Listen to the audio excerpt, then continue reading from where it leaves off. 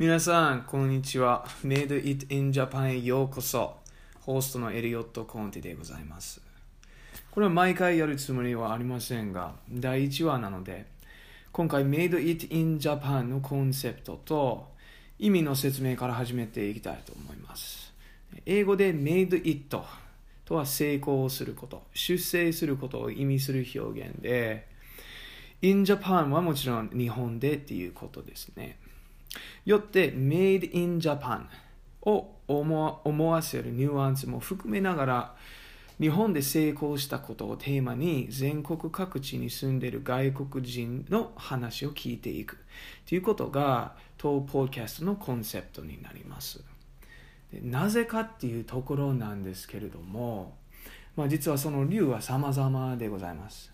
一番大きいのを挙げようとすれば、これから日本国内に外国人は絶対に増えていくことがまずありまして、なのですでに日本で成功している外国人の先輩の方々の話を集めることは、日本に来てばっかりの外国人やこれから日本に来る外国人にとっては、有意義な情報になるのではないかと。そしてその一方で、その隣に住んでいる日本人にとっても増えていく外国人に、馴染みやすくなるためには、有効な、媒体っていうか、コンテンツに、なるっていうふうに思って今回のポッドキャストをやり出した次第でございます。そして僕にとっては何よりも知的好奇心の実験でこれからバンバンやっていきたいと考えています。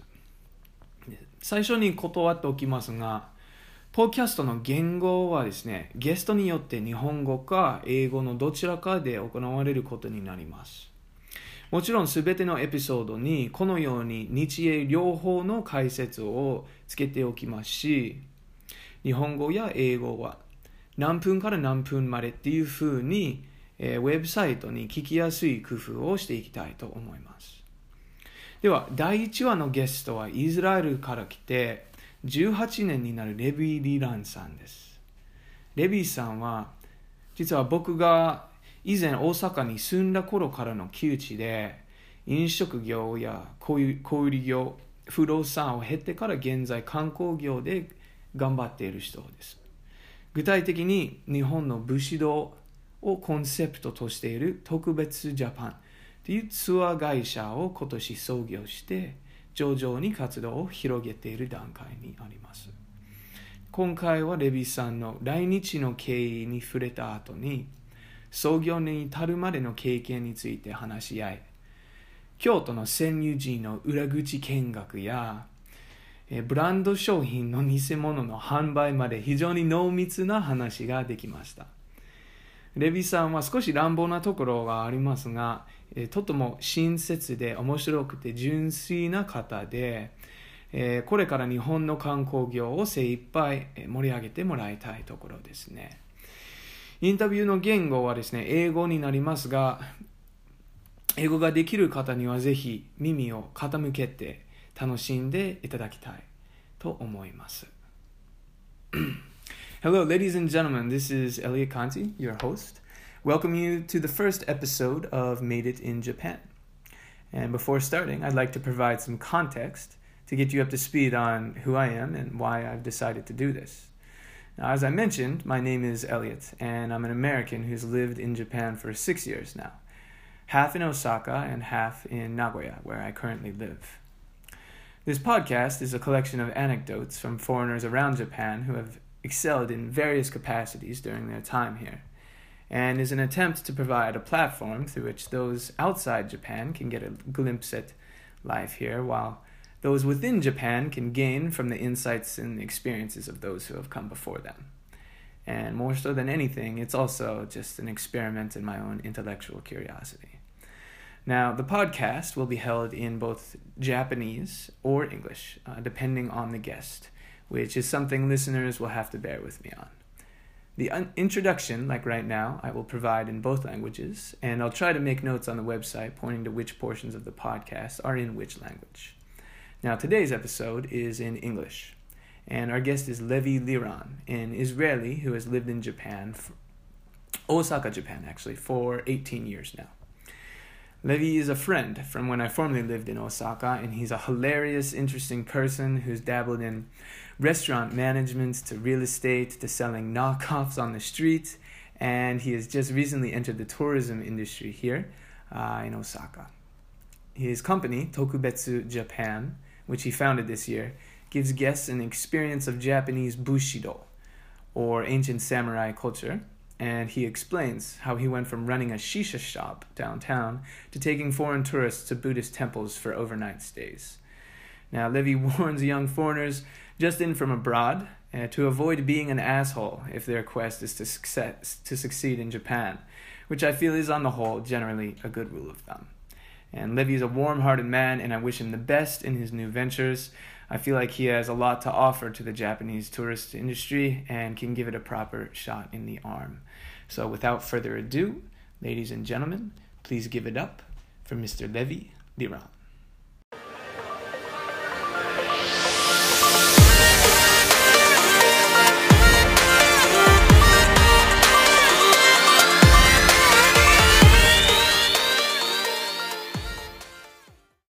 You were taking a phone call earlier as well. But anyway, thanks for doing this. Yeah. So, it's been about a year and a half since we met, probably. Or since we met, since I moved to Nagoya. Since you moved to Nagoya, it's been quite a while. It's been a while, man. So what have you been up to? I opened my own shisha shop with another partner. And it worked exactly for 1 year and 2 months. Okay. And then I quit that. And some Israeli travel agencies approached me through Facebook and asked me if I can work as a guide in Osaka for them. Yeah. And I said, why not? And it looks like it's working very well. Yeah. So I've been doing a little bit of translating for Israelis that come and visit here. A little bit of That's excellent. Market tours and high-end restaurant tours. And a little bit of historical tours too. Yeah. I saw a little bit on your homepage. One thing, before we start talking about that more in depth, give me like a 2-minute introduction of yourself, just so that people who don't know you know who you are and where you come from. Okay, first of all, hello guys. Nice not to meet you, but to meet you somehow. My name is Levi Liran. I was born in Israel. I've been living in Japan almost 18 years now, in Osaka. Yeah. I've been running some bars of my own, some other people bars, restaurants. And now I've been working as a tour guide. Yeah. Just got married 2 months ago. Yeah. Life's good, yeah? Yeah. Life's great, man. You look good. Did you lose a little weight? I lost a little bit weight. I don't work night anymore. You know me working until 5 in the morning. I was exhausted and totally. It took me about 2 months to actually get back to myself. Really? Yeah, I woken up many times at night. I couldn't sleep, and then daytime I would be tired again. But now it's totally the opposite. Returning to a normal life schedule. Yes. Yeah. And I needed 10, 12 hours to sleep before to wake up and do the night work again. Now it's totally different. I sleep 6, 7 hours. I wake up like a bull in the morning. Yeah, right on. By the way, how did you end up in Osaka? Because you lived here the entire time, right? All 18 years? No, actually not. I moved back to Israel for 1.5 years, and then I came back. Yeah. Well, I'm from Israel, and in Israel, everyone after the army goes and travels. Okay.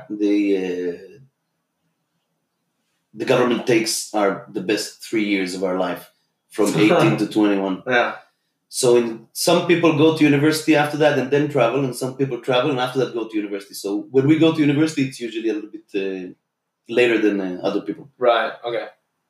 And I traveled a little bit, went back to Israel, worked there as a diving instructor, and tourism went down a little bit in my town. Yeah. So I decided to work abroad, and then I found someone on the internet that gives jobs to Israelis selling knockoffs on the street. Where? In Japan. In Japan, yeah. Okay. So I said, why not? Let's go to an interview, work in Japan, selling fake Louis Vuitton and Rolexes. Yeah. I called the guy. It sounds like a good career, right? It- It's like The funny thing, yeah. I found it on a paper, I think. I don't think the internet was that strong that time. And it didn't say where the guy lived or anything. And I called the guy, and apparently he was living half a block from my house. No shit. So I called the guy, and he asked me where you're living. I told him in the lot. And he says, I live in the lot too. Where? I told him patio 827. He says, I'm patio 833. I'm like, get out. I can see the guy from my kitchen window waving at me. I'm like, yeah, let's meet. Okay. So the guy was living in my neighborhood. We became really good friends. And he sent me off to Japan. Yeah. I worked here. I stayed here for about 5 months. That was Osaka, yeah? That was half in Osaka and half in Kobe. Okay. So, no, actually it was 2 months in Osaka and 3 months in Kobe. All right. And then I left back to Israel for another year. And after that, I came back to Japan again. Mm. What did you do in that year? In Israel? Yeah. I worked as an underwater photographer. Okay. Which paid off later when you Yeah. doing that engagement, yeah? I used to make movies of wild dolphins in the Red Sea. Really? Wow. You didn't know that? I knew you were big into the diving, and I a bit with the underwater photography. I didn't know exactly what you were making movies of, but Yeah, so you would have people coming and doing their introductory dive, Mm. and they want to see dolphins, so we used to film them. So you've been involved in tourism for quite a long time, actually. Yes, I was involved in tourism, not a long time in Japan, only almost 2 years. Just recently, yeah? Yeah. And in Israel, I used to work in hotels, and then I used to work about 10 years in a place called Dolphin Reef, Okay. which is a place where people can come and watch wild dolphins in the ocean. Is that in Eilat? That's in Eilat. Mm. And my town, Eilat, is a resort town. Yeah. You've told me about that. Yeah. Yeah. They don't know that. Yeah. And it's a little bit like California, the weather. It's Right, really right. hot and great, and you can dive all year. Paradise, yeah? It's beautiful. Yeah. And it's on the Red Sea. The diving over there is really nice. Mm. And if you want to see even better diving, so you just cross the border by foot to Yeah. Jordan, to either to Jordan or to Egypt. Wow. You can go to both. Yeah. To take me sometime, man. For sure. Come on May. Yeah, absolutely. Okay, so back to you returned to Japan. This is what, 2000? 2000, yeah. And were you selling knockoffs again? Or did you have a little bit more legitimate career? Well, actually, when I came back, I sold knockoffs for exactly another month. Okay. And then I realized that's not for me. Yeah. Not a whole lot of prospects. No, and, it's not really legal, and I felt that they tell you it's illegal, but don't worry, blah blah blah. But when you start doing it, and the police comes every day and closes, you realize like, nah, Yeah, it's not for me. not for me. Okay. So then you got into what? Restaurants, open bars, and stuff like that. And then I found. Do you remember there was a paper called the Flea Market? They used to put it in the bars and. Okay, yeah. I know what you're talking International about. house. Like a free paper. Yeah. Kind of thing? Yeah. So I found a job over there working in a Japanese restaurant. Okay. It's like an Italian Japanese fusion restaurant. And, In Osaka? In Osaka, it was in Umeda. Nice. Okay. And I started working over there. I became a regular staff, and I worked. At the end, I was a manager of one of his shops for about 3 years. Yeah. We opened 4 shops together with the owner. Now the guy has 230 shops. Really? Yes, Wow. and he just bought a sake brewery in Shiga. Wow. This is a Japanese man. He's a Japanese guy. Yeah. And now he opened a ramen chain in the United States. Oh shit. Yeah. The guy doesn't stop. He's a mogul, man. He's unbelievable. Really? Wow. Are you still acquainted Was- with him at all? Yeah, I am. Yeah. He's one of the cheapest people I ever met in my life. Well, he's a good friend, but Yeah. it wasn't at the end. working for a Japanese company, you know how it is. Mm. I would work 13, 14 hours. They don't really care about your days off. Right. At the end, I was like, nah, I can't do this anymore. Okay. So parted ways there. After that. And after that, I worked in a Mexican bar. Okay. Called Margarita Mamas. Was owned by a Canadian guy. Is that still open? No, it's gone. Oh, okay. And that's where the crazy time started. Yeah. I've seen it. Was a deep night, and we were wasted on tequila almost every night. Yeah, I've seen pictures. When we met maybe 3-4 years ago, right when I came to Osaka. From that time, you don't drink, right? And so I've only ever seen pictures of the legend that was Levi way back in the day, right? I never got to meet him myself. Yeah, but even today when I walk around the bars here, suddenly there's tequila coming out, and I can't even look at alcohol anymore. Yeah, the smell and I can't. I drink sometimes if a good friend comes, or. All right. But I do bar tours now, and I drink tea. Yeah. Yeah. Well, 50%. What you depends on the customers I have. Sure. You don't feel any. What would you say?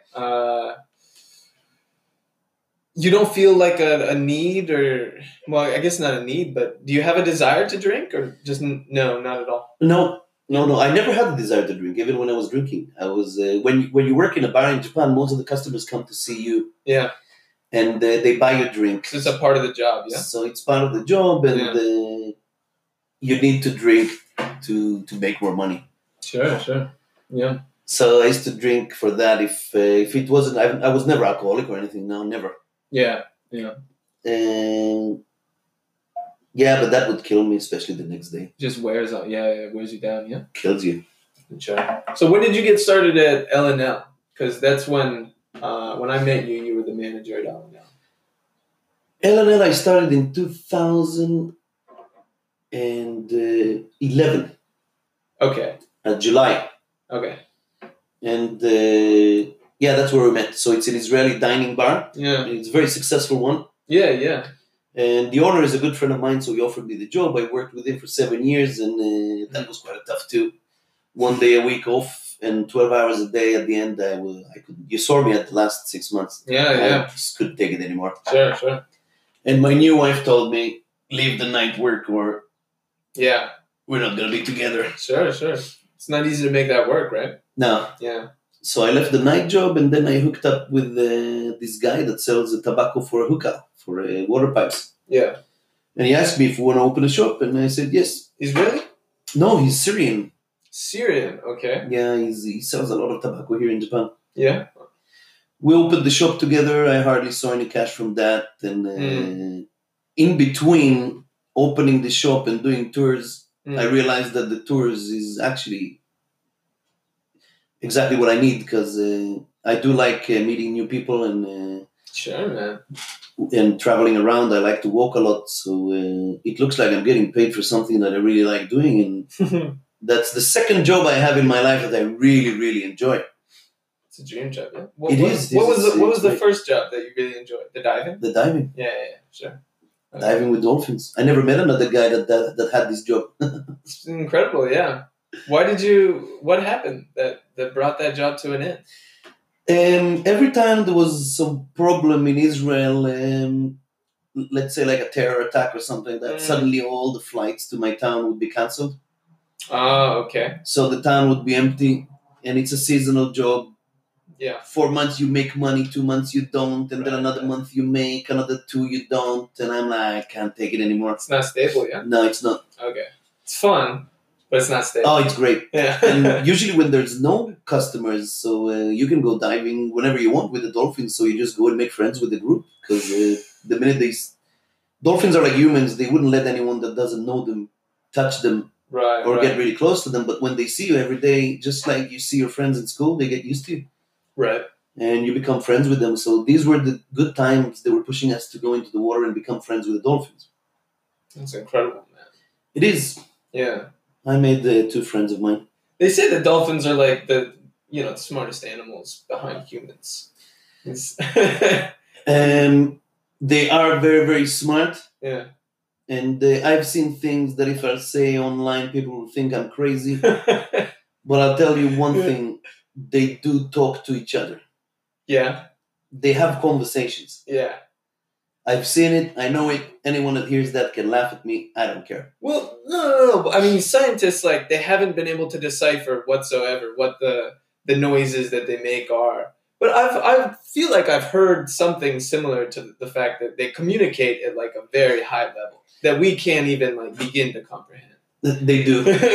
And we had one scientist, I think from Austria or from Germany. His name was Frank. Very nice guy. Used to sit. And he used to record what they're saying all the time. And usually every dolphin, let's say a mother and a child, Yeah. a mother needs time to go and hunt so she would have more milk for the child. Mm. And in this time, they need a babysitter. Okay. So if she calls another dolphin, she doesn't call that dolphin's name, she calls her name. She calls her name. She calls her own name and her child will go there. Because it's all the time the same sound. When you're with them 7 hours, you can slowly start recognizing distinguish who is. You can't really distinguish. I didn't get to that level though, but some people say they did. But you can distinguish by their tweet. Okay. Who is the dolphin that's shouting? Ah, okay. Yeah. Well, yeah, our voices are all different. Yeah. Yeah. And if she wants to go hunting, she needs a babysitter. Yeah. So she would tweet. And tweet to the child, and the child would move from the mother to the babysitter. And we've seen it a lot, and this is incredible. Yeah, wow. Because it's only by communicating. One dolphin would be like 30 meters away. She would tweet, and the child would move. Just talking, yeah? Yeah. And then she would go to hunt, come back, tweet again. The child would, the baby would move again to the mother. Yeah, that's incredible. That's incredible. I've never been scuba diving, so I can only imagine, but yeah, we'll have to go sometime. But anyway, sorry, back to the main topic. So you started in tourism here in Japan, right? Yep. Yeah. And this was a man who contacted you through Facebook, you said. Israeli tourism? It was something like that. There's like a Facebook page of Israeli travelers in Japan. Yeah. And I would comment a lot and people would see that I know what I'm talking about. Sure. So one guy just mailed me and asked me if I would take some of his groups. And I said, yeah, why not? Right. When did that start? A couple of years? 2 years ago? About a year and a half ago. Yeah.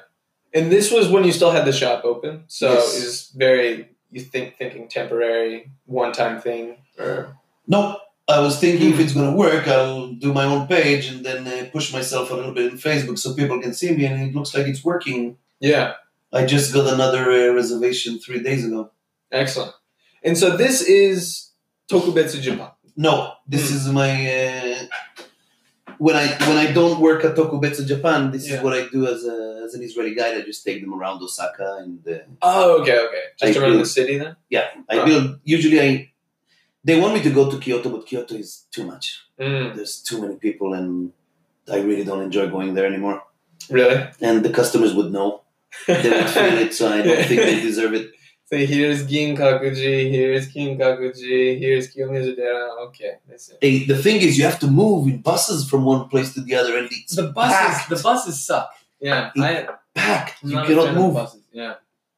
Okay. So where do you show them when you go around the city? When you go around Osaka? It depends. Usually, what I like to do is I like to build special tours. So I would rent a car and we'd go down to Sasayama, Tamba. Okay. I would show them how people made potteries, and some of they have some pottery ovens that are about 600 years old over there. Really? And these are they're way out of the regular tourist areas, and that's what I like to do. Yeah, for sure. Or a drive to the mountain, maybe go to a farm. I had the family. I took them to a shiitake farm to see how they grow. Oh, mushrooms. Really? Wow. So I'm on the internet all day, just looking for things that no one knows about. Sort of off the beaten path, right? Off the beaten path, yeah. Yeah. That's very cool. So you do that just by yourself.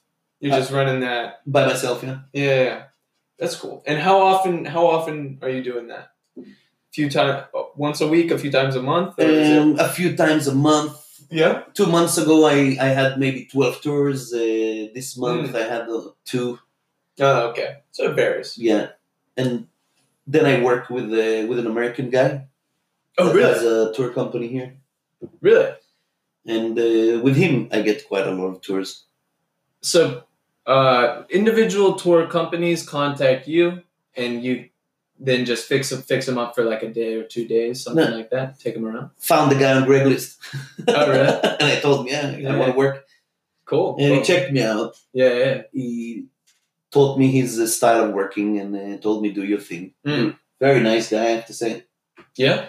And today I have a tour.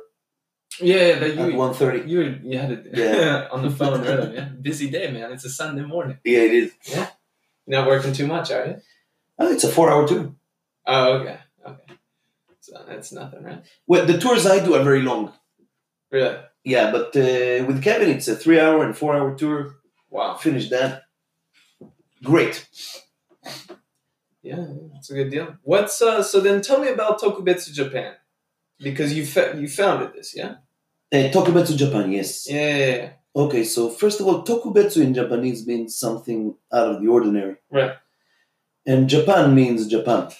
So, I work also as a real estate agent, and that doesn't really seem to work. So I do it only when someone wants to rent an apartment. But okay. I hooked up with another guy that has a lot of connection to land for hotels around Osaka. And he asked me, do you know some rich foreigners that want to buy land? Right. Of course, I don't know. So I told him, yes, I do. And it's just like you. Started looking for some. Yeah. And a new building opened up near where I live. And okay. Are you still in Tani Q? Yeah, still the same area. Okay. A new building was open over there, and I looked at the building, and I saw when people started coming in, they all had suitcases, and there was a guy that I used to see every day coming down with the IKEA bags. So I realized, okay, that's an Airbnb building. Right. Maybe the owner of the building wants to buy another building. Sure. So I went up to the guy one day. We had a few jokes. I told him what I do, and he says, "Yeah, let's meet." Yeah. We met up. And then every morning I would see him, not every morning, but sometimes I would see him. So we'd have a coffee and a cigarette just to stay in contact. And I found out this guy is really, really nice, very friendly, very open-minded, likes to joke. Where was this guy from? He's a Japanese guy. Japanese? Yeah, cool. And then one day he mailed me, we changed mails and everything. One day he mailed me on Line, which is, Line is an application like WhatsApp. Yeah. And he says, I want to talk to you. Let's have a meeting. It's a business meeting. So I hooked up with the guy. And he told me, look, I come from my ancestors are samurais. I can track my ancestors 700 years back. And just like my father was taught, he taught me the same thing. Since the age of 5, I hold a sword, a katana sword. Wow. And my son will probably be the next champion of Japan. And his son just became a champion 2 months ago. Really? In Iai Bato. It's the style. And Toyama Ryu is the biggest group for Iai Bato, and he's the Toyama Ryu boss in Osaka now. Wow. Okay. And he says, I'm also a priest. Now, this guy is a Yamabushi. Okay. There is a name for that. I forgot the name. He's a priest that stays in the mountains. Yeah, sort of, yeah. And mountain priest. scares away bad spirits. Okay. And takes away spirits out of your body in waterfalls. Did you see that? That's actually amazing. I saw the clip on Facebook. Yeah, it's beautiful. And he used to belong to a temple, to a Buddhist temple in the Inunaki, which is an area around Osaka. Okay. And he tells me, look, I have a temple. In this temple, there's a sumo stable. All the big sumos, when they come to the Osaka Basho, when they come to fight in Osaka, they train over there for 2 months. Yeah. And the whole year we can use that place, except the 2 months that they're here. What do you say that you bring some foreigners into the town? Yeah. And I went to see the town. It's about 45 minutes away from here. In what direction? It's really close to Wakayama. So it's south. There's one mountain that divides Wakayama and this little town. Right. Okay. And apparently this town has a long history of samurais because it stands exactly in the middle of a road between Wakayama to Osaka, where Tokugawa and Toyotomi used to use. Okay. So the temple that we stay at was built by Toyotomi. Mm. Actually, 1,200 years ago, it was burned down twice, just like any Japanese temple. Yeah. And it was rebuilt again 60 years ago. Okay. And over there, we let the guests sleep. We dress them up like samurais. We teach them a lot of Japanese culture. Mm. The area is not touristic at all. A lot of the houses over there are from Edo period, Wow. and they're still preserved. Yeah. Do you know the population of the town? He told me last time, I forgot. It's 50,000 people. What? No. Oh, okay. So that's bigger than I imagined just hearing you speak. I don't want to say anything wrong. I think it's between 50 to 100,000. Okay. It is a small town for Japan. Right. And from there, we take them to the mountains, to an Edo period look-alike kind of village, and we train over there with swords. Real swords? It's real swords that have no blade. Real swords that have no blade? Yes. Each sword is about $800. Wow. It's still made by a katana, by a guy that makes the swords, and it's handmade. But they have no blade. That's the way you study. We don't let anyone touch a sword with a blade. No way. Wait, so what does that mean, though? It's not just a handle, right? No, it's a sword. But it has no blade. It has no blade. So... It has a blade, sorry, but it's not sharp. Okay. I'm not a native speaker. No. Yeah. I couldn't even figure. So they're just holding a handle with no sword. Okay. Right. So it's just it's like a dull sword essentially, right? And they get to practice. Okay. And what are they practicing on? They're practicing in the air. In the air. Okay. They practice the move. They practice how to draw the sword, put it back. Right. And then we practice also. We do zazen, which is sitting down zen. It's a samurai type of zen. Yeah. Meditation. We also learn how to cook in the mountains. Wow, what are you cooking? We do udon. Oh yeah? From scratch. Really? So are you like cutting the noodles as well? Cutting the noodles and everything. Yeah. We boil them in very old kama, old Japanese ovens. Yeah. Excellent. And after that we go back. Yeah. And in the evening we have sohenabe, which is a hot pot that the samurais used to eat before they go to war. And then after that we get free time. Yeah. A day later we wake up, we go to see another temple, which is Tokugawa's temple. Nice. It's one of the most important shoguns in Japan. And when he used to walk through Wakayama, he was afraid that he would be assassinated by ninjas. Right. So this temple looks like a house. Okay. It does not look like a temple, but when you go inside, everything is made out of gold, and there are secret hatches that the samurais would hide in case something happens. Really? Yes. They would, and the house looks really small, but you cannot see that it's about 100 meters long in the back. Oh, okay. Yeah. So it's got depth. Yes. Okay. You can't tell it's a temple. It's a temple, yeah. And all the hatches in the top, about 300 samurais would hide over there. Really? Yes. Should take you one day over there. Yeah, absolutely. I'm not familiar with this at all. No one is familiar with that. Those temples, and this temple has like a picture of the emperor. He decided it's a very important temple because it still stayed the same, and it was built by Tokugawa. Right. There is a tree over there that Tokugawa planted too. Okay. It's about a 350-year-old tree. And it's still there. Really? Yeah. So are you able to go inside the temple and see everything? Oh, yes. Yeah? We go into the temple because the samurai's son, which also teaches, he's a monk over there now. A monk at the temple. So not only that we get to see the temple, we're VIP guests over there. Yeah. We get to sit down with everyone, and we get to listen to the explanation about the temple. Right. And he always gives chances to ask questions. Yeah. And after that, we go back. Come back into our temple. Oh, okay. We do a little test with the swords. Each one gets his own certificate from Toyama Ryu Oh, nice. that they spent over there, and of course everyone's insured. And Sure. the thing is that the city hall Mm. is somehow involved in that, and they have asked him to bring someone to bring customers over there. So the first time they took me over there to see the place, I found myself in the city hall, bowing to the people from the city hall, telling them I'm going to bring customers over there.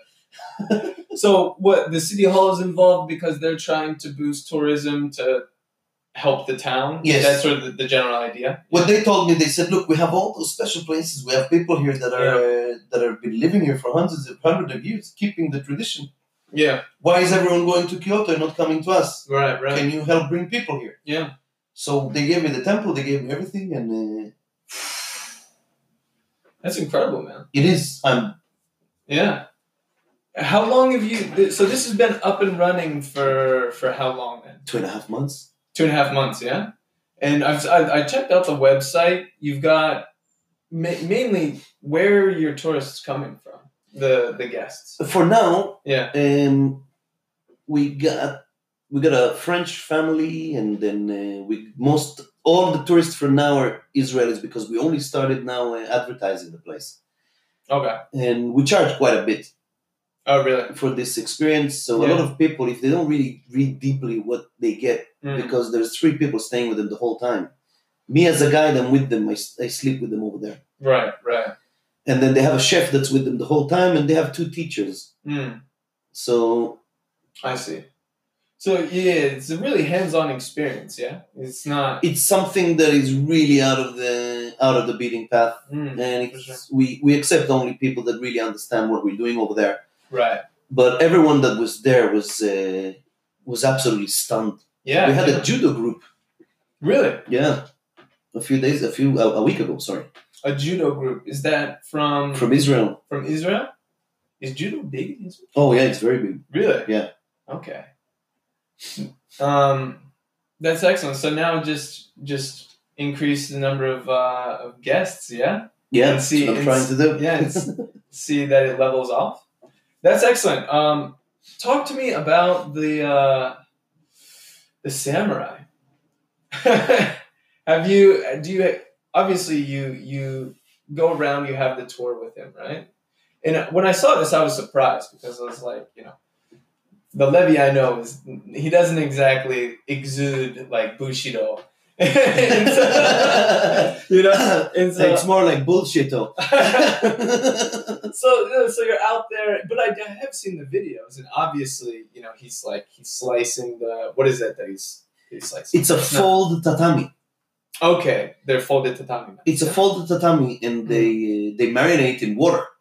Okay. For about 2 weeks. Yeah. And it makes it the mace of a person's body. Oh, okay. And sometimes they will get a very quick reservation, so they'll put it only a week in the water, and then it's like a cow. So it's like slicing a cow in one go. That's incredible. Have you tried it yourself? No, not allowed to. Oh, really? Yeah, they keep the rules. Really? They're serious. Yeah. So you get all those samurai places here in Kyoto that will let you slice it with it. That's totally against their... it's totally fake. Really? They're not allowed to do that. Yeah. By the tradition, yeah? Right. Even me, I train with them, and I am not allowed to touch the real sword yet. Wow. So this is, it's quite rigid then. So you said this guy, he's had a katana in his hand since he was 5. Yeah. And how long until they actually let you touch his son was studying from the age of 5 too. Only at the age of 15 did he touch the real one. 10 years. Took him 10 years. Wow. So coming to Kyoto dressing up like a samurai and just slicing someone's swords, that is very dangerous. Yeah. And not real. Right. To pay 6,000 yen or 8,000 yen for that's not real. If you want to see a peek of the real thing, join us. Yeah, for sure. Well, your videos, they're stunning. And I'd like to see more I mean, obviously, you're just getting started up, right? But the videos of him slicing everything and just the movements are, you can tell it's totally ingrained in his body. The sword is very much a part of him. Yeah. I knew the guy for about 3-4 months before I even saw him doing that. And when I saw him doing that, my jaw just fell. Yeah, yeah. I couldn't believe it. The Right. guy knows exactly what the mistakes people do with the swords. He's a teacher for Right. Toyama Ryu.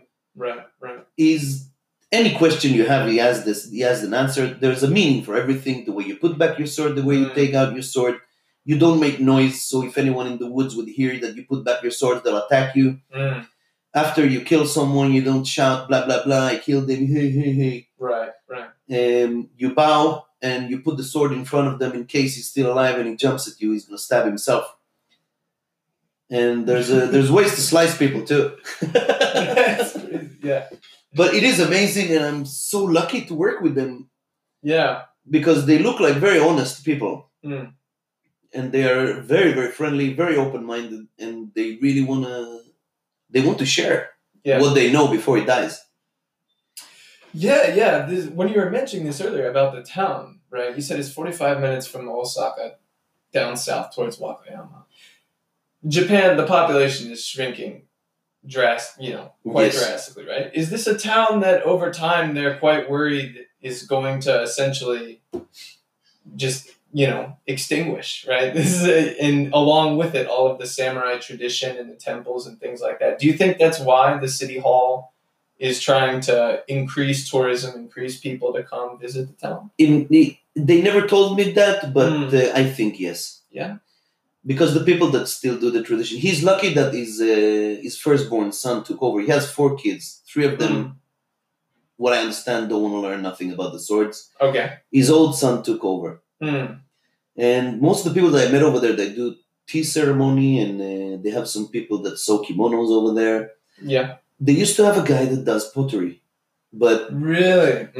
he died, and that's the end of that for that town. Right, exactly. So I asked him if there's anyone that does pottery, maybe we can bring people for that. Maybe we can bring people to see kimono. Maybe we can bring people to do the tea ceremony, flower arrangement. And he's checking, and some people perished. Yeah. And with them perished also Those arts, the tradition. Yeah. It's really, really sad. And the people are very, very friendly. And you can see that the people at the top are really trying to preserve it. Right. Well, they need someone like you, to be honest. Someone who can connect them to the outside, right? Because those people, they're so, you have like samurais and monks and these people. They're not traveling abroad and learning English. They're not internet people too. Yeah. Right? So they need someone like you who's connected, globally. You have many friends around Osaka throughout Japan, and then also your experiences abroad. Yeah. You're like the last hope in many ways, man. I hope I can do the job well, because I'm not really good in advertising and PR. Really? No. All that, but in the bars, man, as the manager, people go to see you, right? This is something else. You're trying to pick people from all over the world, then you need to find a target. It took me 2 months to build my own homepage. Really? Yes, I'm technologically idiot. I couldn't do anything with it, but I'm doing a good job. I just put together a whole video. I take movies with drone. I bought a new drone. I saw that. Yeah. You posted the video a couple days ago. Now that's the town, right? Yes. Yeah. Okay. It's very rural, like you said. I actually made a new video, and I just finished it this morning. Okay. And after editing everything up, I realized I forgot a few stuff. But soon it's gonna be up. Excellent. I can show it to you later. Yeah, for sure. And what we'll do is I will get the URL for your website, and I'll also post that. So if anyone listening is interested, they'll then be able. Are you going to post that video on your website as well? For now, I didn't buy I need to buy the application. So I first wanted to see how the application works. It's the first time in my life I edit a movie. It took me 7 hours. And yeah. Well, actually, I've never done. I don't know if that's long or fast or what. Is it 7 hours? Yeah. Recently, I've been a lot on the computer. Yeah. And I know that if I put my mind into something, it will take me hours. Right. Because, like I said, I'm a technologically idiot. Yeah. It will take me hours, but I'm gonna get it at the end. Mm. So after a few mistakes and after editing and closing, shutting down the computer a few times by mistake and starting all over again and almost breaking half my ass, Yeah. I did it. And after it's on, I saw a few mistakes. I'm gonna fix that. And this application is a free application, but when you download the movie, suddenly you have the application name on it. Okay. And then they tell you, do you want to take the name off? Pay.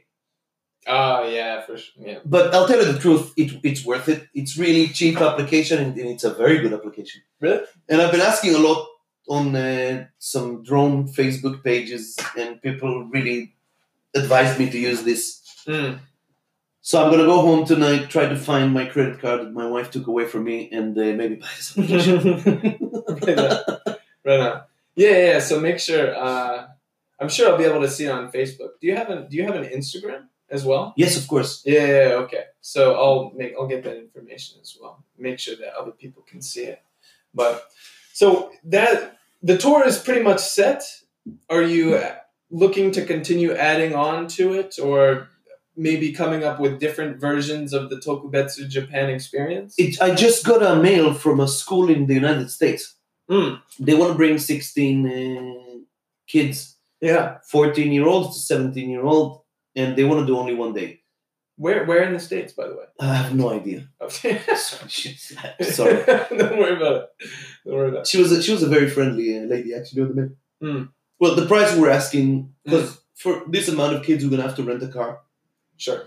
And we want to give them the full attraction, but she doesn't want the sleepover. Mm.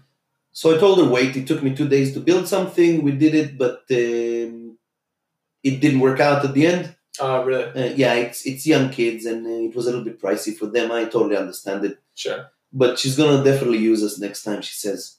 Yeah? Yeah. We talked a lot on the phone. Right. Oh, it's on the mail. Sorry.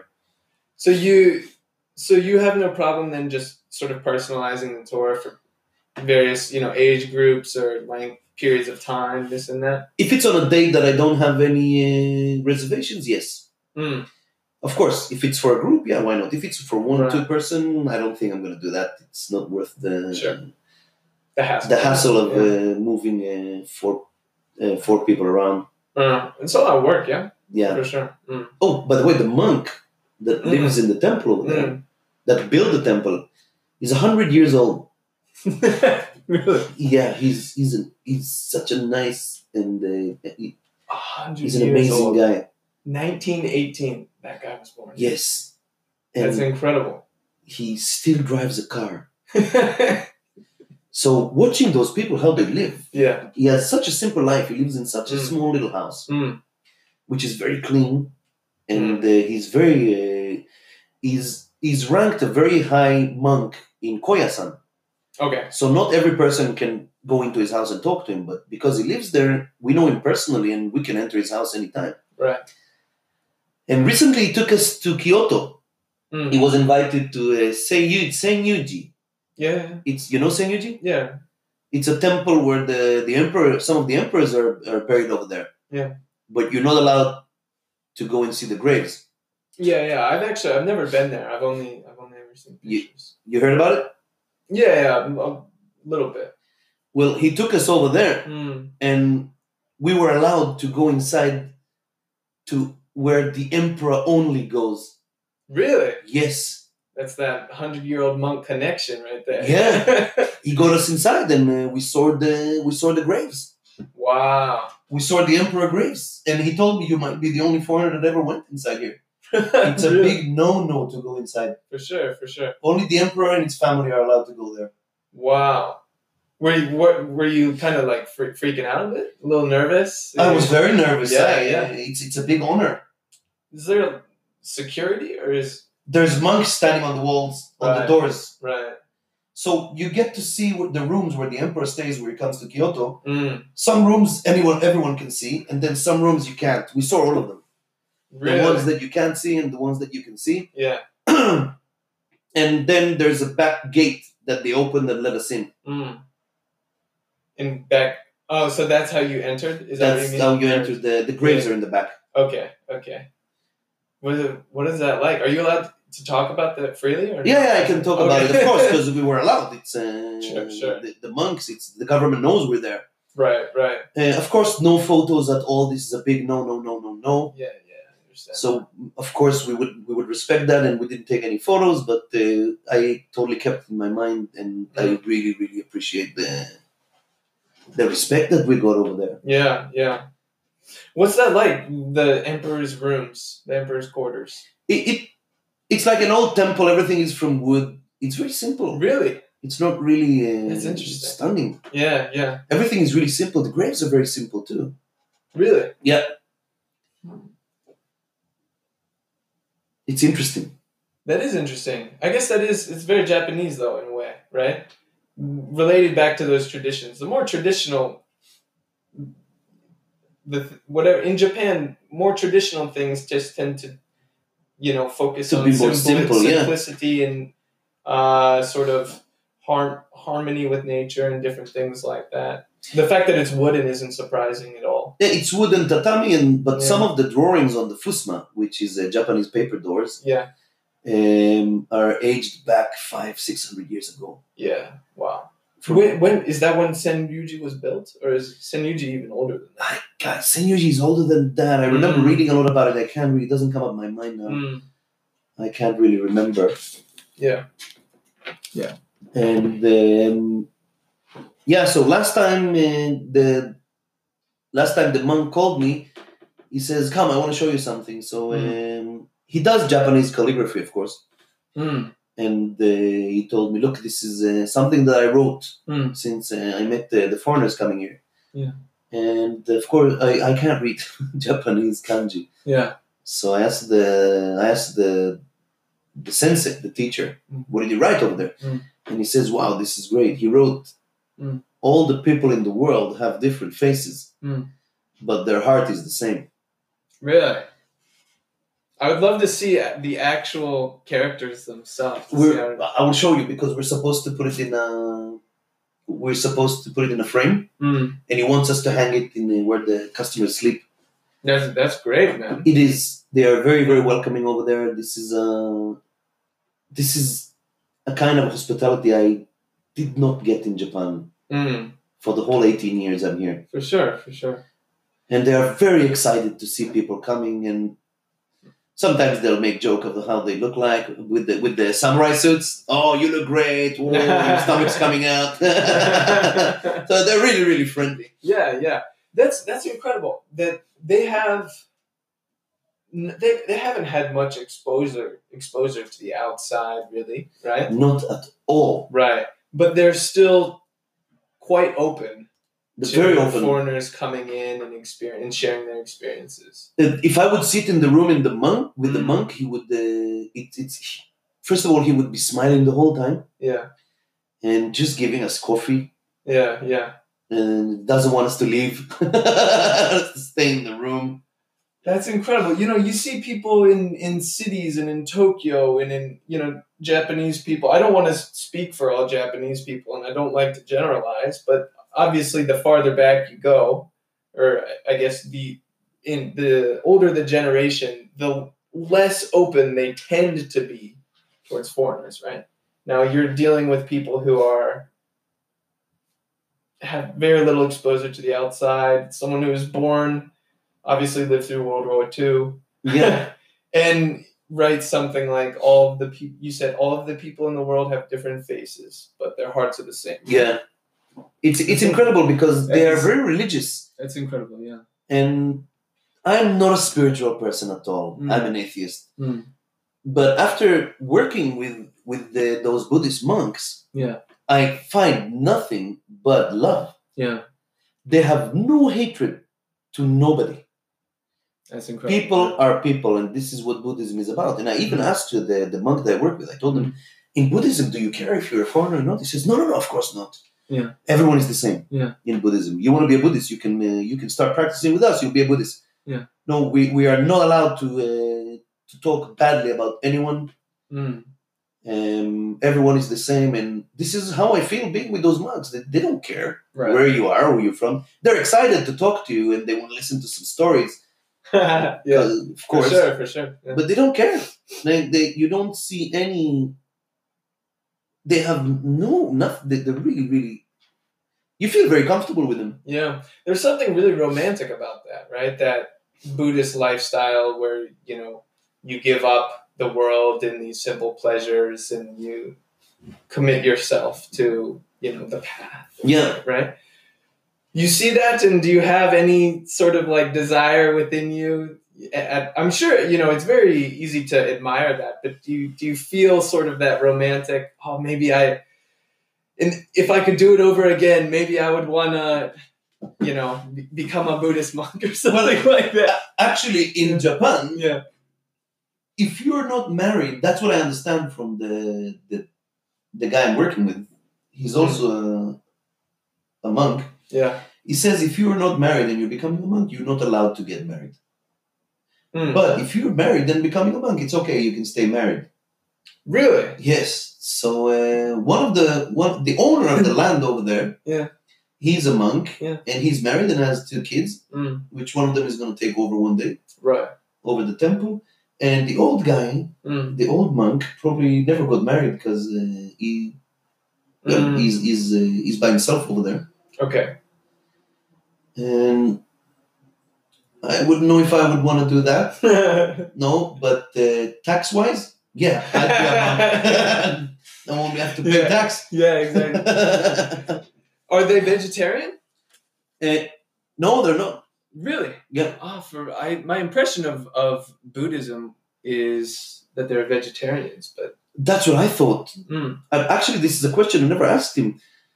There's many types of Buddhists. Right. I've been in north of India for 5 months in an area called Spiti Valley. Okay. Which it's a little bit like little Tibet. They're all Tibetans living over there. Okay. And they eat vegetables, but they don't eat roots. They don't eat roots? No, they believe that this is where everything starts from. Okay. So if you tear it down from the root, it will never grow again. Sure. But I've seen them walking around with some yak meat. So even they eat meat. Actually.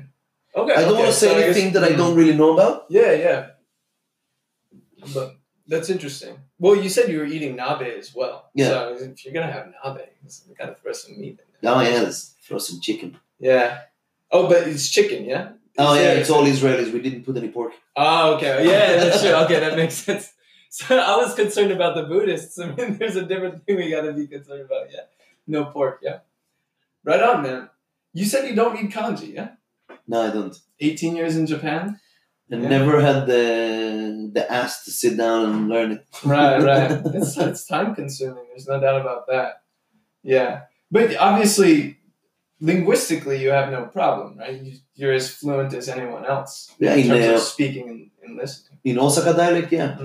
Yeah, in people in Tokyo wouldn't really like it, but yeah. Yeah. Do you, when you think back on 18 years, do you think things would have been different had you studied kanji? Maybe different opportunities? If I would look back 18 years, I'd probably go to a little school and start learning. But I'm thinking of start learning now. It's never late. No doubt about that. It's never been easier. Apps on your phone, things like that. Yeah, that's cool. And then so looking forward, right? You've got how old's your boy now? He's 9 years old. Yeah. Going to turn 10 next year. Okay, so he's in the back half of elementary school, yeah? Yeah? And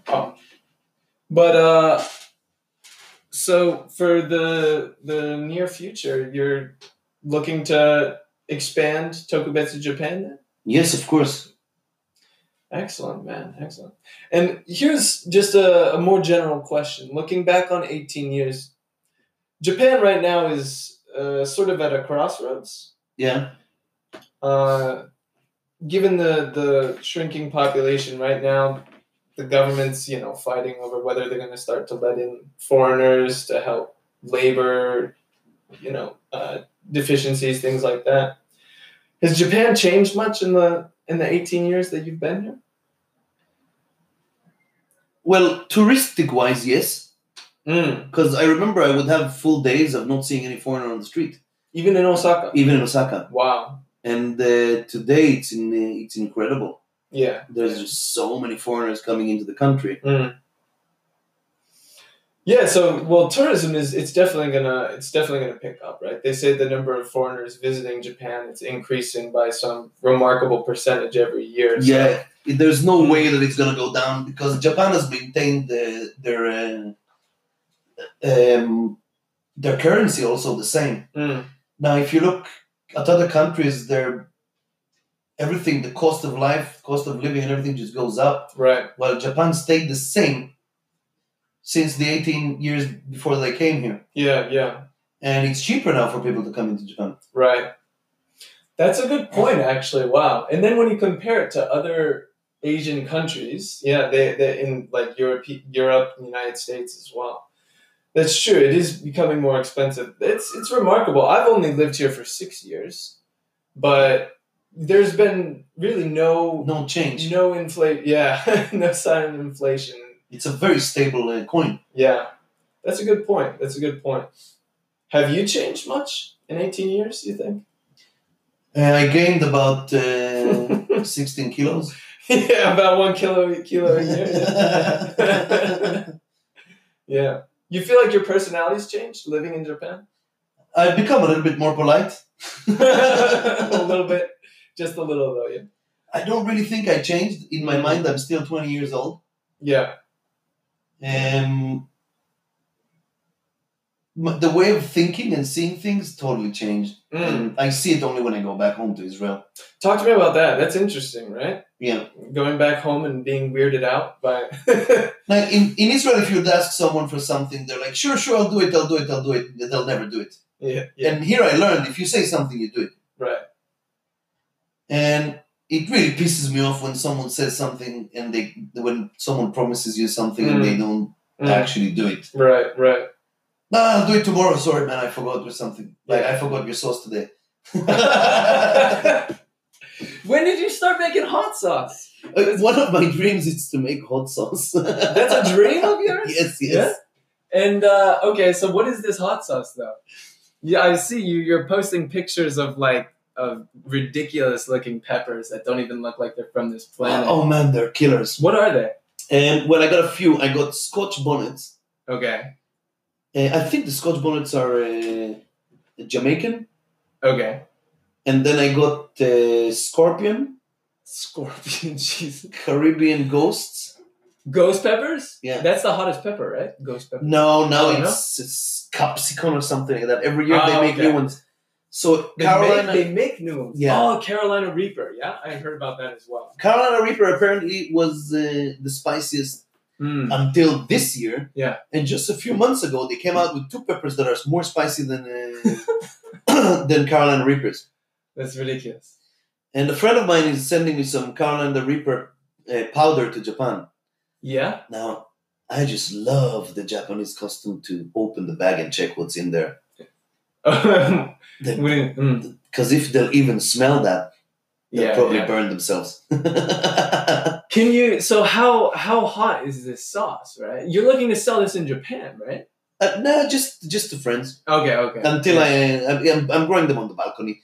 But if I do move to the countryside, I would love to go hardcore on that one. Yeah. The one that I made that I was supposed to give you is not that spicy because I pulled the peppers a little bit early.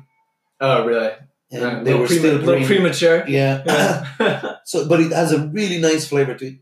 Awesome. And the spiciness is, if you're not a big spice eater, then it's excellent for you. No, well, I am a big spice eater, to be honest. But in Japan, there's no spicy food, right? In actual Japanese cuisine, there's no spicy food. So yeah, I was thinking unless you're just thinking about selling to friends, giving to friends. But there's not much of a market for spicy foods over here, yeah? No, but I got some from all of my friends that own bars and stuff. I got a lot of people want to buy them. Yeah? Yeah. Yeah, well, Definitely get that to me after. I'm excited to check that out. Yeah. All right, but actually, we are almost out of time. It's almost 11 already. Hour flew by. Yeah, it did. Yeah.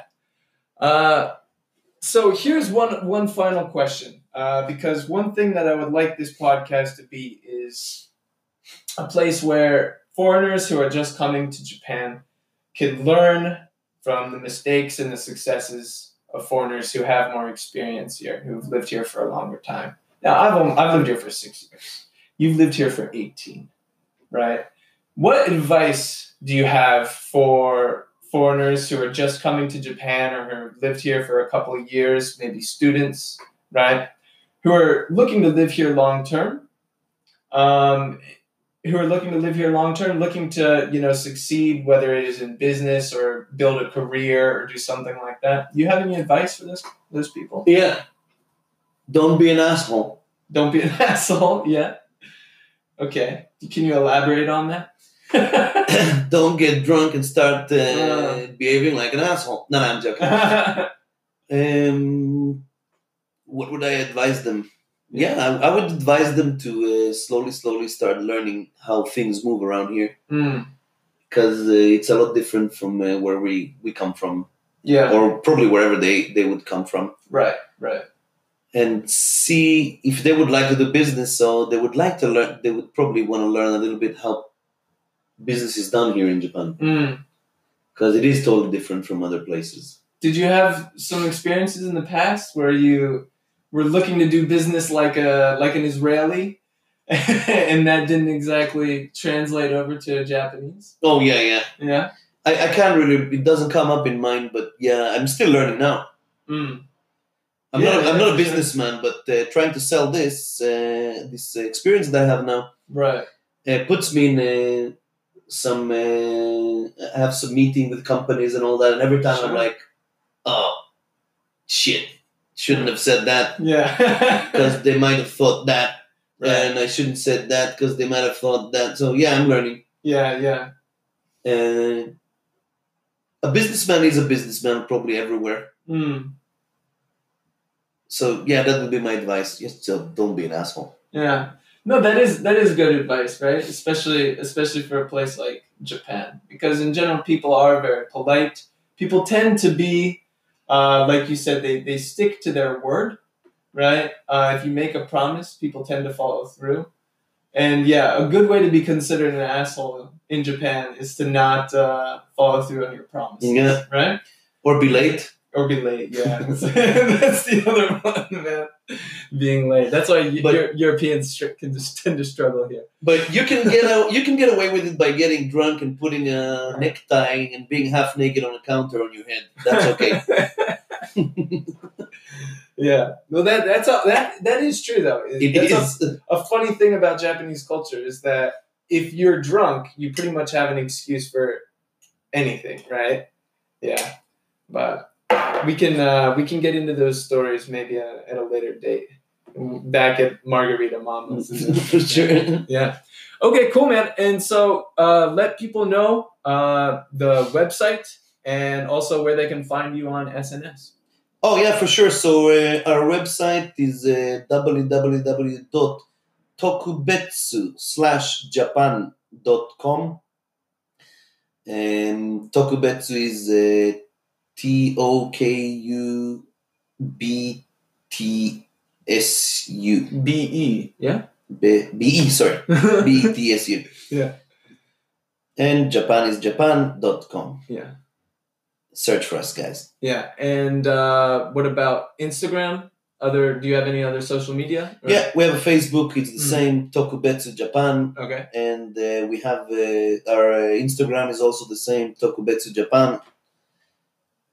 Excellent. So go find him. Anyone coming to Japan, look it up and book a night with Levi. All right, man. Thanks for doing this. Thank you very much, Elliot. Yeah, It was good to see you. Let's go have lunch now.